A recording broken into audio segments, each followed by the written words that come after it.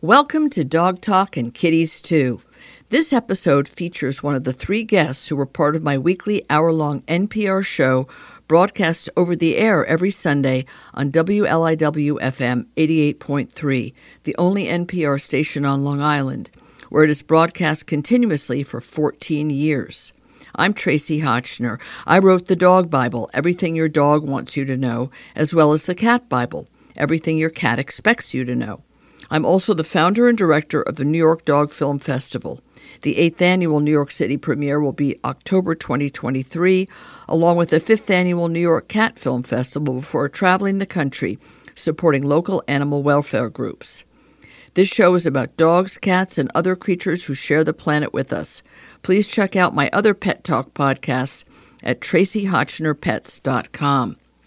I would not be able to bring you this show without the generous support of Dr. Elsey's, the privately owned litter and cat food company founded by Dr. Bruce Elsey, a feline-only veterinarian. He personally created many styles of litter to make sure that even the fussiest cats would not have out-of-litter box problems, the number one reason people abandon their kitties. Dr. Elsey also created his own brand of cat food called Clean Protein, the first dry cat food I can recommend because it's based on the protein found in a cat's natural prey. This show would not be possible without the longtime support from Waruva, the pet food company founded and privately run by David Foreman, who named it after his rescued kitties, Webster, Rudy, and Vanessa. Waruva is a quirky name for a company with whimsical names for the dozens of different cans and pouches of cat food they make. But what sets them apart is how serious David is about high-quality nutrition. They were the first pet food company to use human edible ingredients and process them in the same facilities that make human food. Other pet food companies may have copied them over time, but Waruva remains privately owned and run, accountable only to their own high standards, not investors who focus on profits. I just found the most delightful summer book, The Bull in the Darkness and the One-Eyed Dog, Scenes from the Life of a Country Veterinarian, and it really is scene after scene after scene of the most extraordinary events that Dr. Rob Sharp has had in a lifetime of being a veterinarian in Ohio. He actually did other things besides be a veterinarian, but he's done that for so very long, and his son has followed in his footsteps. Rob, it's a great book. The stories are enchanting and fascinating, and I just can't imagine that you aren't the person that everybody wants to stop on the street and just chat with. You're so open and affable and fun and funny. Have you always had trouble navigating the main street of your own town without being stopped? Well, first, thanks for having me, Tracy. Yes, I do. A trip to Kroger's to get 3 items can turn into a 1-hour trip. I believe it. But mostly it's because I enjoy talking to them. I have some clients that are third-generation clients. I took care of their parents' animals, and I took care of their grandparents' animals. And so it's like meeting old friends. It's quite different. It's quite different from what people in other locations, not just urban, but even suburban. They never get to see the same vet twice, and the vet practices, as you know, get bought up by bigger corporations, and there's a lot of burnout, and it's hard. Would be a treat and a privilege to be able to have a lifelong, multi-generational relationship with your veterinarian. But do you think it's partly because you're also genuinely a country vet and a large animal vet, and at least half of your stories involve very large animals? Is that part of why you keep at it and the people around you stay where they are? Well, I never intended to be a large animal vet. I was raised in a steel town up in northeast Ohio, and when I went to vet school, it was my intention to just be a small animal vet. But I did buy a practice when it came up for sale that still did 40% large animals. And so I couldn't just stop doing that. So I kind of was forced into learning something that I was totally unfamiliar with. When I went to vet school, that was the first time I'd ever touched a live cow. And I know that sounds odd, but it's why the first group of stories about essentially training a rookie. Yes, yes. Is so true, because I really was a rookie at my job. And I think it's also, I live in a town where we all kind of know each other. We know the teachers in the schools, and we know the police officers. If an alarm goes off in my office and I go to find out if there's a problem, the policeman that I meet is somebody that I know. Yeah. I take care of their dogs. So, in fact, you take care of a lot of police dogs. You have some great stories about canine units, as you say correctly. They're actually referred to as. I mean, you had some difficult ones.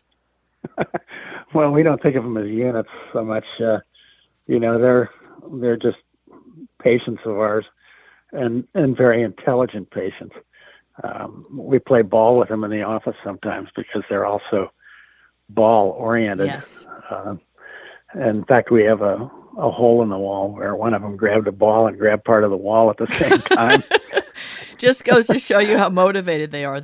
You had a wonderful story about one of the canines being trapped after a car wreck, and and nobody but you could get him out. And it's a very touching story because it makes so clear the connection you do have to animals. And I would say that a lot of people who go to vet school have never touched a live cow. Now, maybe not in Ohio, but many veterinarians have come out of the school you went to, which is highly regarded, the Ohio State University College of Veterinary Medicine, and they may never have touched a horse or a cow or a donkey or a goat or a sheep.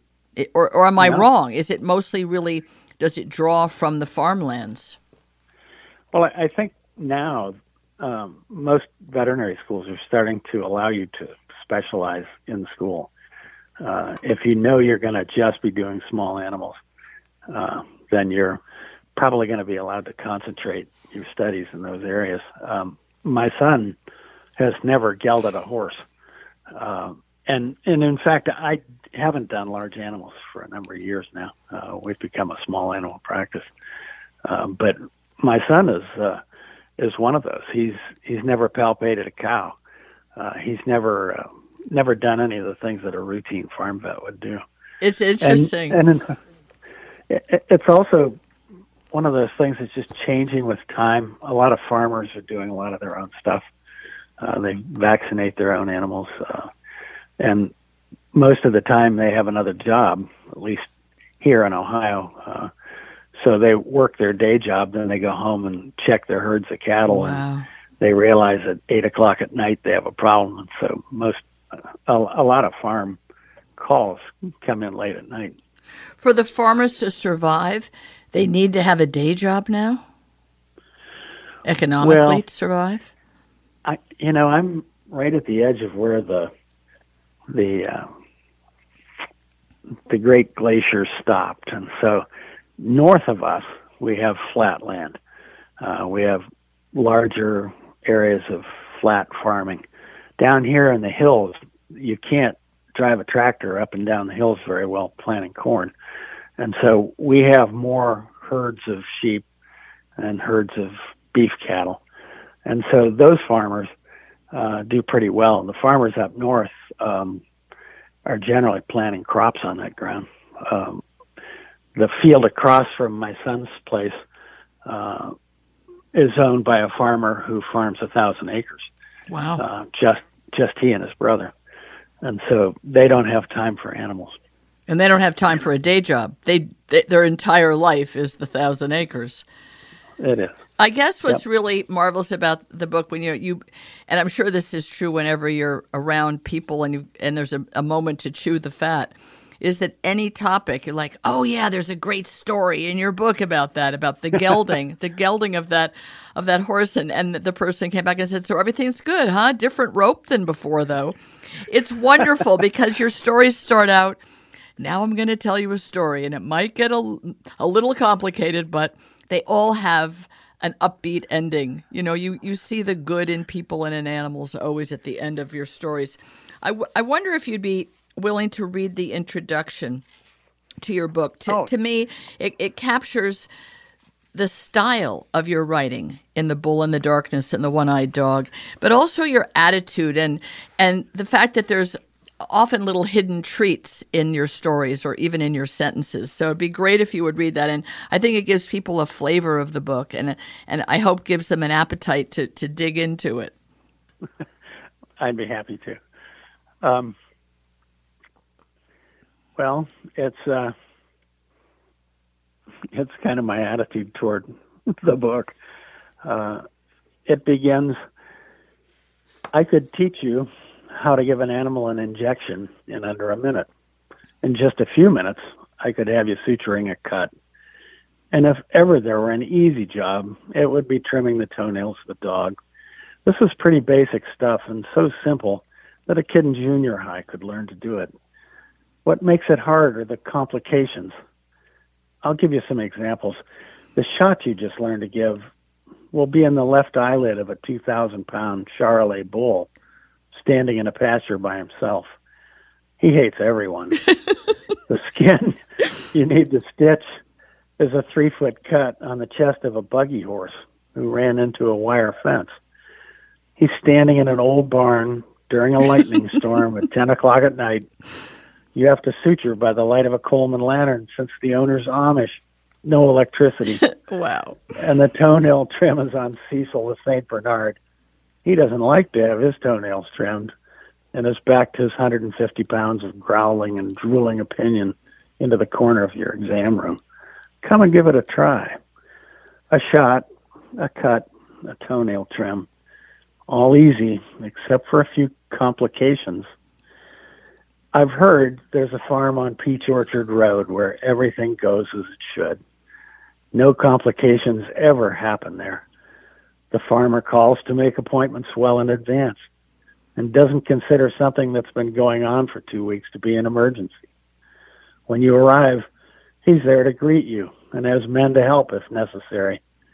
He never expects you to manage alone or just with the help of his 12-year-old daughter. His animals are penned up in a reasonable area. He has a head gate built to catch each steer or cow in his corral.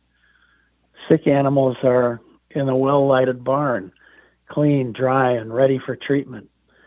He gives medicine until it's gone, and his animals always get well. His dogs and cats are well cared for, have great temperaments, and live to be very old. His horses are gentle and never lame. When you leave, you know everything will be all right. No one was hurt. And, oh, yes, he pays his bills. Oh, Lordy. I've heard of this farm in the south of Highland County, but I've never been there. Complications occur at the places I visit.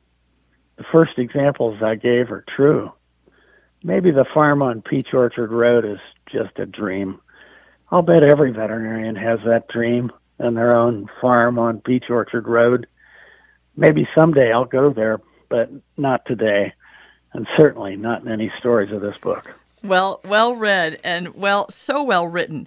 That's really the joy of the book, is that it sort of tilts on its ear our idea of what a veterinarian has to do and where he has to do it and what his equipment are and the conditions. Not that the animal is giving birth and is up to her belly in mud, and you've got, there's so many situations of where was it the horse that needed to be gelded that went down just before he reached the county highway, and you tranquilize him? I mean, there's these visions that just stay with you. Hey, there's a man and a horse in the ditch, and you have to wait for the horse to wake up.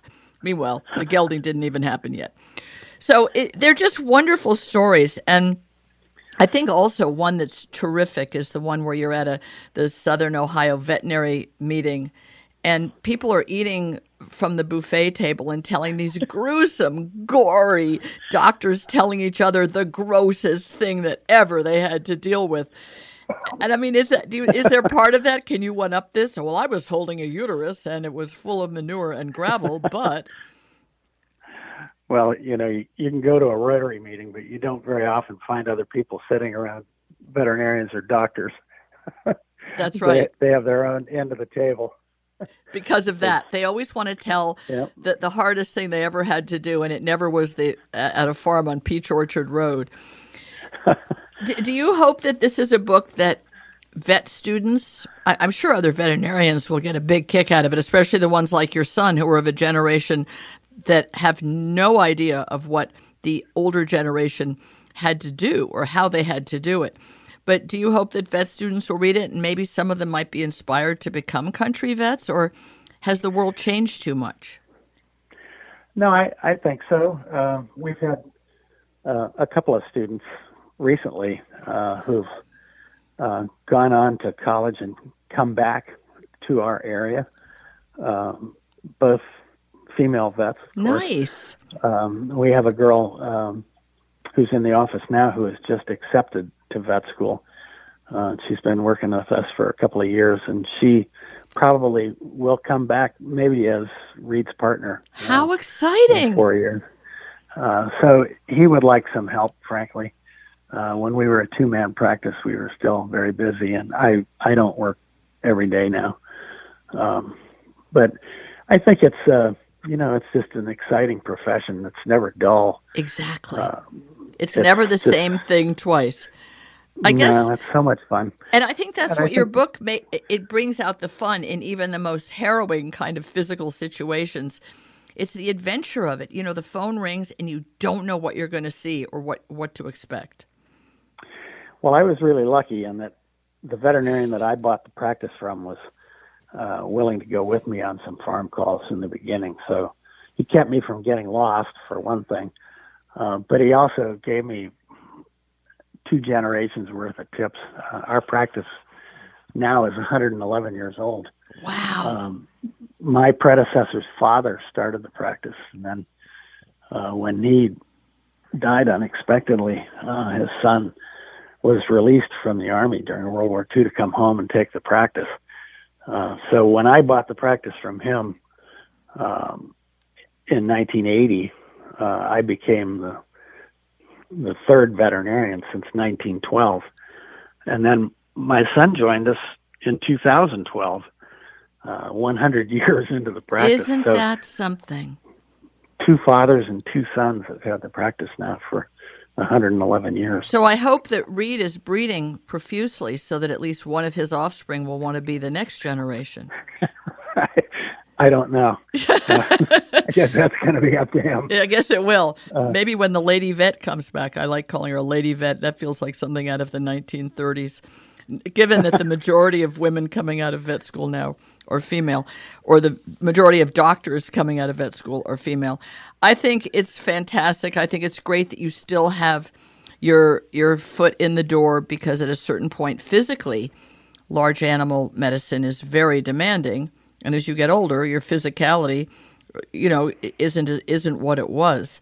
I think it's great that you can still be there, and I hope the practice can go for another 111 years. I think it's the stories you tell in The Bull in the Darkness and The One-Eyed Dog are wonderful stories, but they also give a real sense of Americana and what it's like to live on a farm with animals and all the challenges that they pose. Not the least of which is that person that ran over the cat how many times?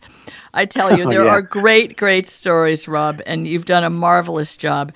Thank you so much for writing this beautiful book and for sharing your time with us. Oh, thanks, Tracy. I really appreciate it. Thanks for listening. There are a few more special companies that make this show possible. I hope you will try their products because they support my mission to entertain you with valuable information and advice. This show is supported by Wonderside, a company founded and run by a woman entrepreneur who wanted to find an effective natural way to keep fleas, ticks, and other pests away from her pets and home instead of putting toxic chemicals in or on them. Wonderside makes plant-powered products to keep parasites at bay without dousing your pets and property with ingredients that are harmful to them and the planet. The show is also underwritten by Evermore Pet Food, privately owned by 2 dedicated women who take human edible, ethically sourced ingredients and gently cook dog food that is then frozen in pouches and shipped right to your door. They founded and run their own company and have been doing that for 14 years and answer only to their own high standards without interference from venture capital investors. I'm also grateful to Earth Animal, also privately owned by Dr. Bob and Susan Goldstein, where they create holistic pet wellness products with an emphasis on their stewardship of the Pet Sustainability Coalition. Earth Animal makes a dazzling array of healing products for dogs and cats, as well as the innovative Dog Chew No Hide and the hybrid dog food Wisdom, which is sometimes all that my picky blue Weimaraner Maisie will eat.